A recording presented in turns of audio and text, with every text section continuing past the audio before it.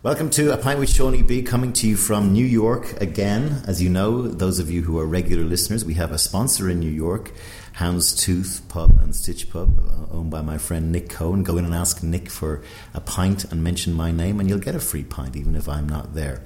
We're here today to find all about what's going on in public relations, and we have one of the PR News' top women in PR, for 2015, and a multi-award winning PR chief executive officer who is self-made, somebody who built her own company called DiGennaro Communications, and a good friend of mine. I'm pleased to welcome to the podcast Sam DiGennaro. Welcome. Hi, Seaniebee. Thank Congratulations on your big award. Thank you so much. Were you excited? I was. It's always excited. I spend so much time nominating clients for awards that every once in a while when I get one of my own. And what was it exactly? Were the top 50 women? Or? Yeah, it was the top 50 women in the PR industry as selected by a major trade publication, and have no idea how I made it happen, or how it happened, but it did. So tell me a bit about your company, what you do now. So DiGennaro Communications, or DGC as we call it for short, is a public relations and marketing communications company. We primarily do business-to-business PR, which means that we help get the CEOs of major companies written about in the press. We help get them opportunities to speak at major conferences and festivals. We get them opportunities to be on juries, to judge award shows or boards, and we help get them on broadcast TV, on news shows. So you're in C-suite. You're basically... We're in the C-suite. One of my observations from outside the C-suite is, and one of the sort of things I've been trying to pioneer with some of my clients when I was in advertising, is this idea of corporations starting to have to do good, not just because they want to get credit for it, but because it's the right thing to do.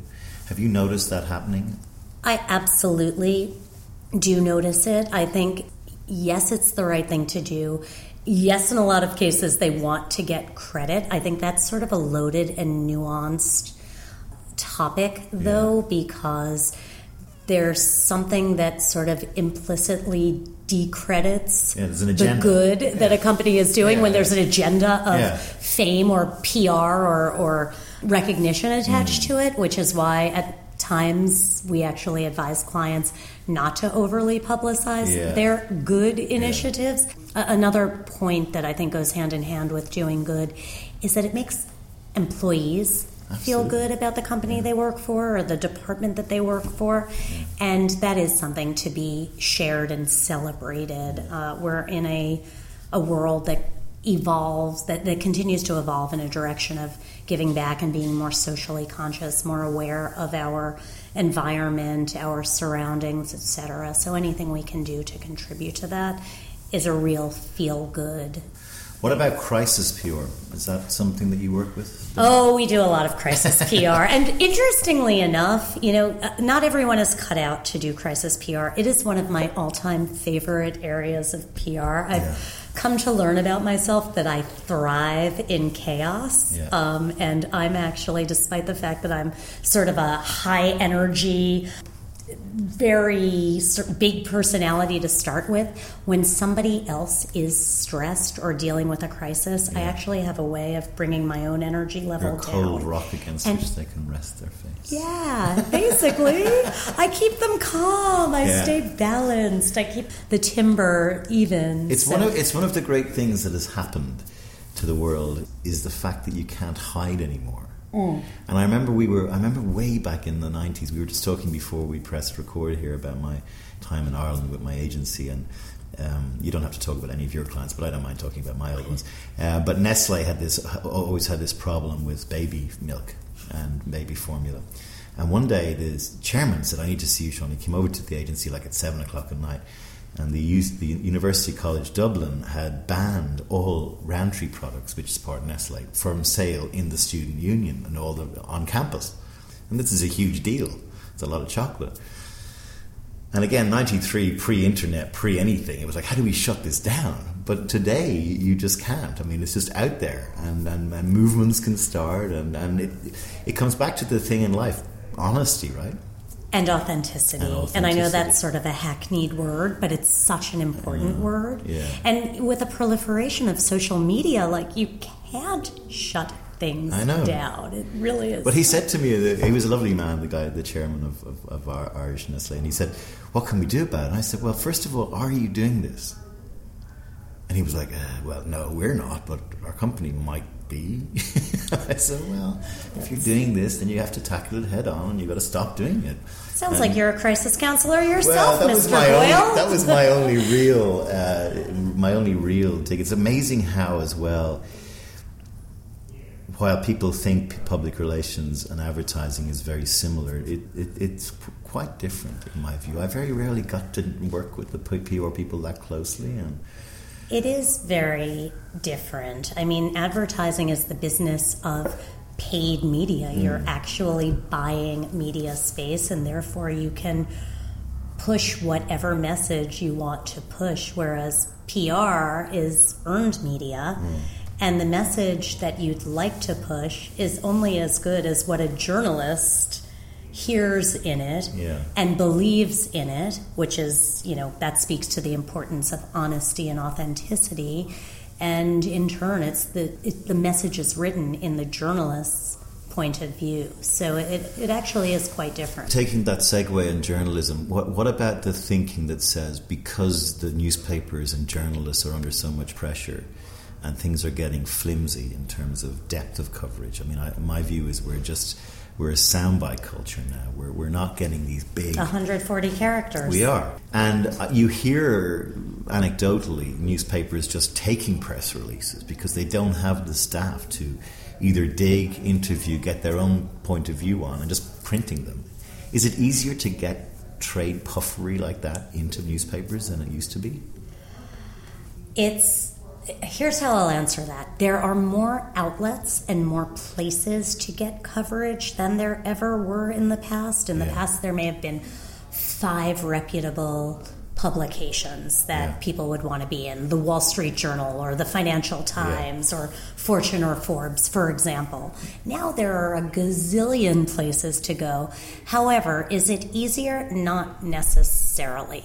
There are some real ghetto outlets that will publish anything, but classically trained journalists or any news organization with any level of credibility is not going to they're not going to publish junk. They will want merit-based content, real substantive Where content. do you see the future of the newspaper? Well, I'm a bad one to ask because I am a traditionalist and I love holding my print newspaper. I really do. Sipping my cup of coffee and opening that big old-fashioned newspaper up. So I really do hope that the newspaper lives on in perpetuity in its print form. That said, we've seen an evolution. We've seen the newspaper go from being really, really thick to thinner in recent years because ad sales and advertising revenue has migrated a lot online. We've seen newspapers go from having only hard news on the front page and particularly above the fold to now having all sorts of in-depth exposés and profiles and bigger picture exploratory pieces and series. I think the future of newspaper journalism will be partly digital and really deep content. 2 minutes ago you were talking about the fact that content isn't as deep. I actually think we have bigger opportunity to get deep online because there are so many layers. You could layer in multimedia, you can layer in slideshows, you can layer in video, you can layer in depths of content. I do think that the newspapers sadly will continue to shrink in their initial print format. It was interesting. We're in the middle of Oscar season, and I watched Spotlight last week, which was, I think, the Boston Herald or whatever. But I mean, that was a story about journalism, but it's also a story about an editor giving a team of 3 or 4 paid employees a year to write a story. And once that story appears, as they say, it's chip shop paper the next day. The beauty and the value behind the tales of in-depth journalism seems to have been watered down And it worries me. I love that you have that sort of optimism about it, because it's clear that we need to have it. As a society, we need to have some guy with a notebook digging into what's going on. I did say that there's an importance for classic journalism. I didn't really mention that you're right. There are some butchered, ghettoized sites out there that run with junk and don't fact check and are so sloppy, and it really is a brave new world of journalism and of breaking news. I mean, Twitter is every bit as much a competitor to some of the major news organizations. Like major top tier business dailies sometimes decline covering news because it's all or covering it in any depth because the news has already broken on Twitter. I find myself sometimes reading something on Facebook and then going, really, is this actually happening? And then having to open the BBC to see if it's actually happening. And sometimes it isn't actually happening. Well, and I think that's an interesting point. I think the real reputable news organizations can corroborate and or debunk bad myths and rumors, and they will remain go-to sources, I believe, for anyone with half a brain and half an education, at least in decades to come. I can't prognosticate 50 years from now, but... We probably all won't be here then. Yes, we will! What are you talking about? We'll be avatars. One of the things I used to work with a guy called David Brain, who's very senior in Edelman, and David's a great guy, a good friend of mine, but when he climbed up the ladder at Edelman, I remember we used to have these existential conversations about which was more honest, advertising or public relations. And my view was advertising was more honest because it was more visibly an ad, whereas public relations was more Wizard of Oz-like, man behind the curtain, pushing stories that maybe are looking like journalism but aren't really. What's your view on that? My view 100% is that PR is more honest because, to me, it's about unearthing the truth as long as you are dealing with journalists who are also on a quest to unearth the truth. Of course, there are PR practitioners and flack, I mean in the worst term, who are spin doctors who spend their lives making ridiculous stories up to try to push an agenda. Do you have a code of ethics about what clients you'll take on? 100%. It's not so much a code of ethics about what clients will take on, but it is a very rigorous vetting process. Right. I left the corporate world to build an organization where I could hand select and cherry pick the types of clients I wanted on my roster and the types of people I wanted on my team. Tell me why that was. Without flat out putting down corporate America, because I do believe, I'm grateful for my 15 years in it, and I believe that I am where I am because of what I learned there, both good and not so good. Yes. But I will say that by the end of 15 years in corporate America, I just felt like I had seen way too many examples of middle management mediocrity, of paper pushing, of just people not really using their brains, their intellectual curiosity, their ability to do critical thinking and really get deep into a problem and do what is right, rather than just what the cookie cutter solution would be. Politics. The politics, it grossed me out. I just don't have the time of day for the politics, for the gossip, for the back channeling, and there's so much of that. And it's funny, like even some of the companies that maybe not need to mention names, but like we worked in one of the bigger organizations in New York. But you see the people who maybe 10 years after you and I have left that are still there, and they're the ones who are best at playing the game and doing the thing.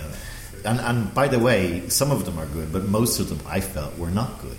In terms of their brains or their ideas. I think it depends on your value system. Yeah. They're good. They're good at what they're good at, which is playing the politic and working the system and knowing how to appeal to the right people to advance their own agenda. And I agree with everything you just said. I'll take this back to the point about honesty. I think, maybe one of the reasons that big corporate bureaucratic company culture was not for me was that I am a brutally honest person. So if something didn't seem right, if something wasn't objectively fair, if something wasn't grounded in enough strategic rationale or reasoning, I would say it. And I'd say it candidly and honestly. And sometimes people just don't want to hear the truth. Now, go back and cross-fertilize the idea that public relations is all about uncovering the truth. What you just said there about you would always speak out, you're very like me in that regard. And then I'm going to overlay the fact that these guys that have stayed in the business arguably are great at public relations, because the difference between how they're seen and envisaged is slightly different from, say, the way you're seen, because no one likes a troublemaker. No one likes the person saying the king's not wearing any clothes. How close is public relations to politics in large corporations? That's a good question. You know, it depends. There are different people perceive of public relations in different ways. Right. PR is really about the ability to manage a perception. Right. So there is a bit of a PR game, I guess, to what they're doing. Yeah. I defined what PR is to me, though. And to me, PR is about unearthing truths. And then taking those truths and melding them or molding them to help manage a perception. Yeah, those guys might be good politicians, good PR people, good at managing their own brand. Those are the spin meisters. Those might be the flack. Those might be the celebrity publicists. Who knows? So one of the reasons that I wanted to interview Sam is because there's a great story here about, and it's actually becoming rarer and rarer in, particularly in New York, where somebody, as she just said, has had enough of working in corporate culture and has gone and bravely set up her own thing, which you did how many years ago now? It's just our 10-year anniversary. 10 years ago, yeah. Tell me about what your head was like when you were leaving JWT or whatever agency it was. Yeah, it was JWT. It was the summer of 2005. I was a bit scared.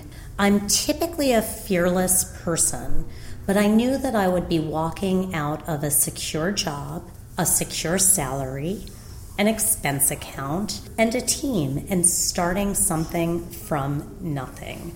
And I will tell you, it probably didn't help that I've got two baby boomer parents who are children of immigrants from Italy and worked really, really hard to sort of make money, etc. And the concept of me leaving a stable job and doing something from nothing was scary to them. I had the same.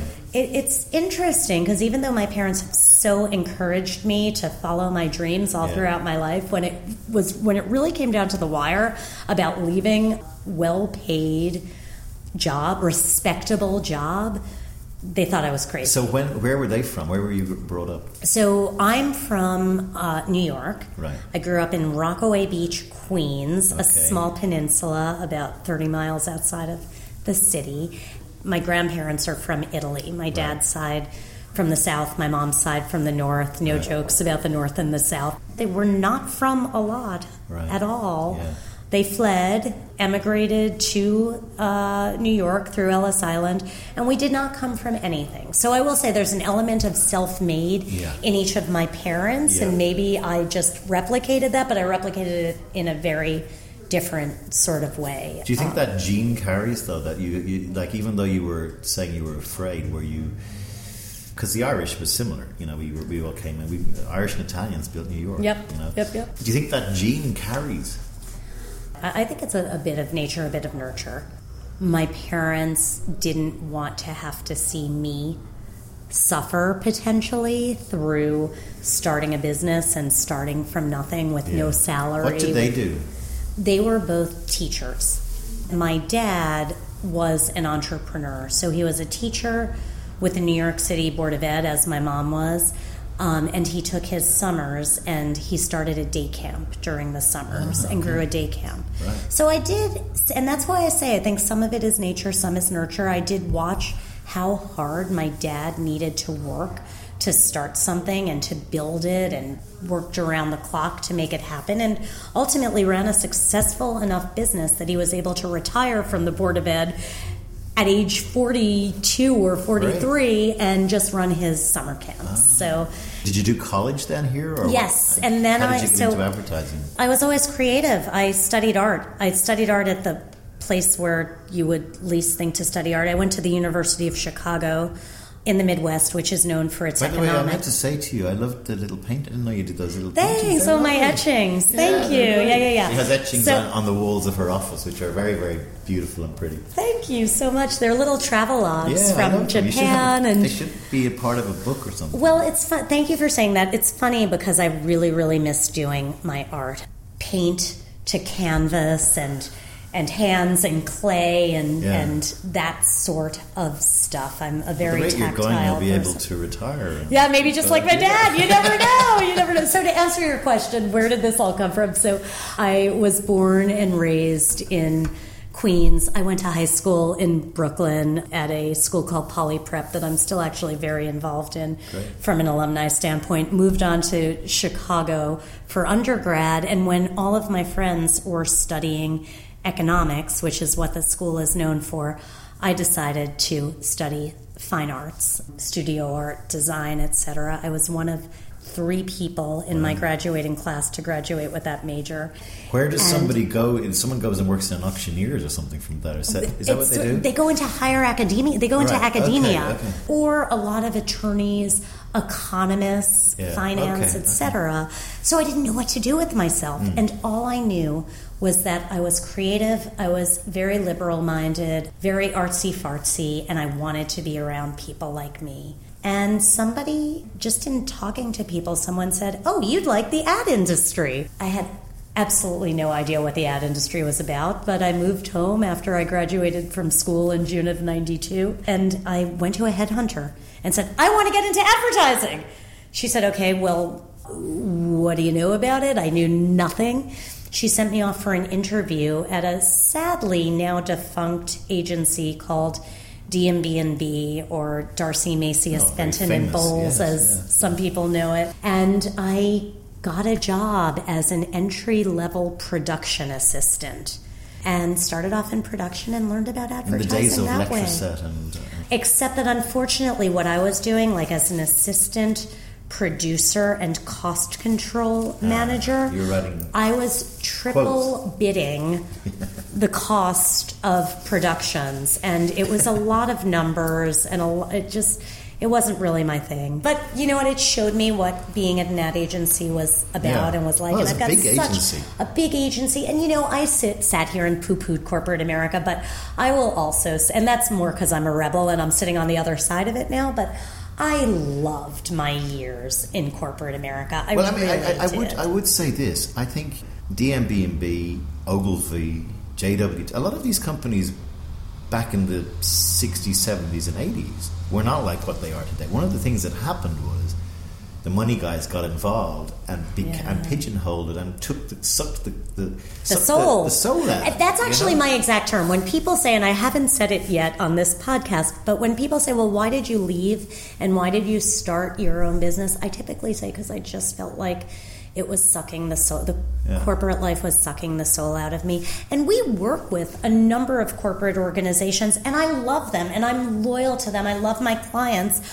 The only difference is I don't have to sit in-house now. So it's not so much about corporate America. It's about having the temperament to sit within a big organization, which for 15 years I did, and it was fine, and I learned and I grew, and then I started feeling like my soul was getting sucked, and I could do what I love doing with those companies I wanted to work with, but on my own terms. And there's nothing more liberating than that. Just how did you go from the production assistant into public relations? It was a wonderful thing. It was luck. It was ridiculous luck that my roommate from college, who was in PR, I was sitting and shooting the shit with her one night, excuse my French. I was about 24, 25 at the time. And I just said, I love advertising. I love the business, but I don't love what I'm doing, and I don't know what to do with that. I was searching. I was trying to find out what I wanted to do. She said, actually, Sam, I think your personality is well suited for PR. And I loved the ad agency I was working at, and I sort of went in the next day and looked on the job board. It was like an old-fashioned job board. So there was a job board offer for a mid-level corporate communications manager at D&B. It cracks me up. This is part going back to me being fearless. I didn't know diddly squat about what a corporate communications manager was. I was going on. It sounds interesting. I interviewed for the job like a week later, and I got it. They did the whole transfer. I went into the new department. Did they just give you, here's a few books on PR to read or whatever? How did you? They didn't even get. I went out and read. I'm a reader. I like to intensely and intently deep dive into anything I'm eager to learn about. So I went out and I bought a few books, and I learned. I'm a self-taught person. I'm amazed. Just to segue on that fact, I have these 5 books that I say to anybody who wants to get into advertising. If you read those 5 books and do a 2-page précis or summary of each of them on what you took out of it, and come back to me with 12 pages, and 6 books now, I will do my best to get you a job in advertising with the contacts I have. And I've given that exercise to about 120 people, and 2 people have actually done it. And I'm going, you want to get in or not? It's only, and they're, by the way, they're books like Ogilvy on Advertising, Where the Sucker's Moon. They're books you have to read if you want to get it. It's so interesting you say that, because something that we vet for here at DGC as we're hiring people is it's sort of an it factor that you can't really put in words other than saying it's a hunger. It's a hunger and chops and desire to just learn and grow and self-development and intellectual curiosity, and not everyone has it. No. And you can in sort of a Malcolm Gladwellian sort of blink way. That's one of the books. You can. Oh, is that true? That's so funny. You can tell within 30 seconds of talking to a person whether their mind works in a way that they're going to be able to synthesize complex information and really take on lots of big... Your job and my job are not dissimilar in the sense that I need writers, and I need curious writers. Mm-hmm. I ask people for interview to bring in 4 things they've written that are interesting, right? These are guys girls going for 150 grand a year jobs. And they bring in a 200-page deck they wrote for Citibank that's full of typos, and I'm like, this is the best thing you. I say, bring a poem, bring anything to for kids these days. You guys obviously can't see. I'm just sitting here nodding my head because I am flabbergasted and in total agreement with Sean, because it's true. And I don't even know that I want to say kids these days. It's not only the kids. It's a characterological. It's a type of person. What was it like taking that plunge and going, right, I'm going to do this, I'm going to set up my own company? And tell me a little bit and briefly about what's happened. So it was scary as hell. In my very Seaniebee style, I did a little bit of an analysis, nothing formal, but I got inside my head and I thought, okay, I love what I do. I'm just not loving the environment at this point in time in which I'm doing it. So, do I go out and do I apply for other jobs? Sure, I could do that, but won't it be the same environment, even if I switch industries? But here's where I was creative. Here's where I put my creative brain on. At the time, I was interviewing for a bunch of full-time jobs, but there were 2 in particular that I really liked because they were similar enough to what I was doing that they give me a comfort level, but different enough that they gave me a sense of challenge. One was at a global media agency called Zenith Optimedia, and the other was at an independent communications marketing services agency called SS&K. They were each recruiting for a full-time in-house head of corporate communications, and I decided to be the creative entrepreneur that I am and pivot on them and say, I'm actually considering going out on my own. Is there any chance you would consider outsourcing this role? You'll get me. It'll be cost efficient for you because you don't have to pay me a full-time salary. You will be a launch client for a business, and I will be forever indebted to you for that, etc. And I was hoping that out of the 2 of those, one might say yes, and they both came back to me and said yes. And there I had it, like within the course of a week. Right. I had 2 launch Foundation clients for a new business, and that's how the business launched. Did you think it would ever, like, so you now have 40 people, which is that's a pretty big PR company, right? Yeah. What's the end game? Is there one? Do you have a plan? Actually, you know what? I will go into endgame, but I will actually make one other point because I think it's a tip. Like, I've always lived my life with some core values, some personal values and principles that are important to me. Yeah. And while I love solitude, I also love team. Okay. And I knew that if I was going to leave and start my own business, that I would want to do so as a team. Right. So I decided right out of the gate that I wanted to forego my own salary and use that to hire a person. Okay. And that set me up and freed up my time enough that I was able to grow the business from the get-go. It wasn't... I've never heard anyone do that. I've heard people not take salaries, but the logic... It was a little bit of a risk. What do you say to your younger self who was just coming out of fine arts? Oh yeah, I've got to answer that, and I didn't answer the end game. The end game is to be happy and to work with people I love working with, and I've got that team now, and I'm delighted with them. What do I say to my younger self coming out of fine arts? I say to my younger self, be fearless and never let anyone quash your voice or your desires.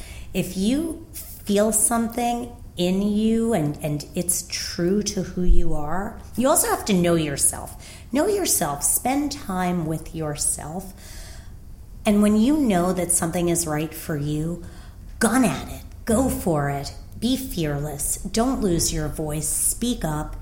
And the rest will follow. That fearlessness will open up crazy opportunities. And I'll say, yes, I'm fearless in a lot of ways, but yeah, I've got fears as well. When I left Chicago in 1992, one of my best friends was from Barcelona, and the Olympics were in Barcelona that summer. And she invited me to go spend the summer with her family, and we could volunteer at the Olympics. And I was afraid to take 2 months without any money and any salary and without a job.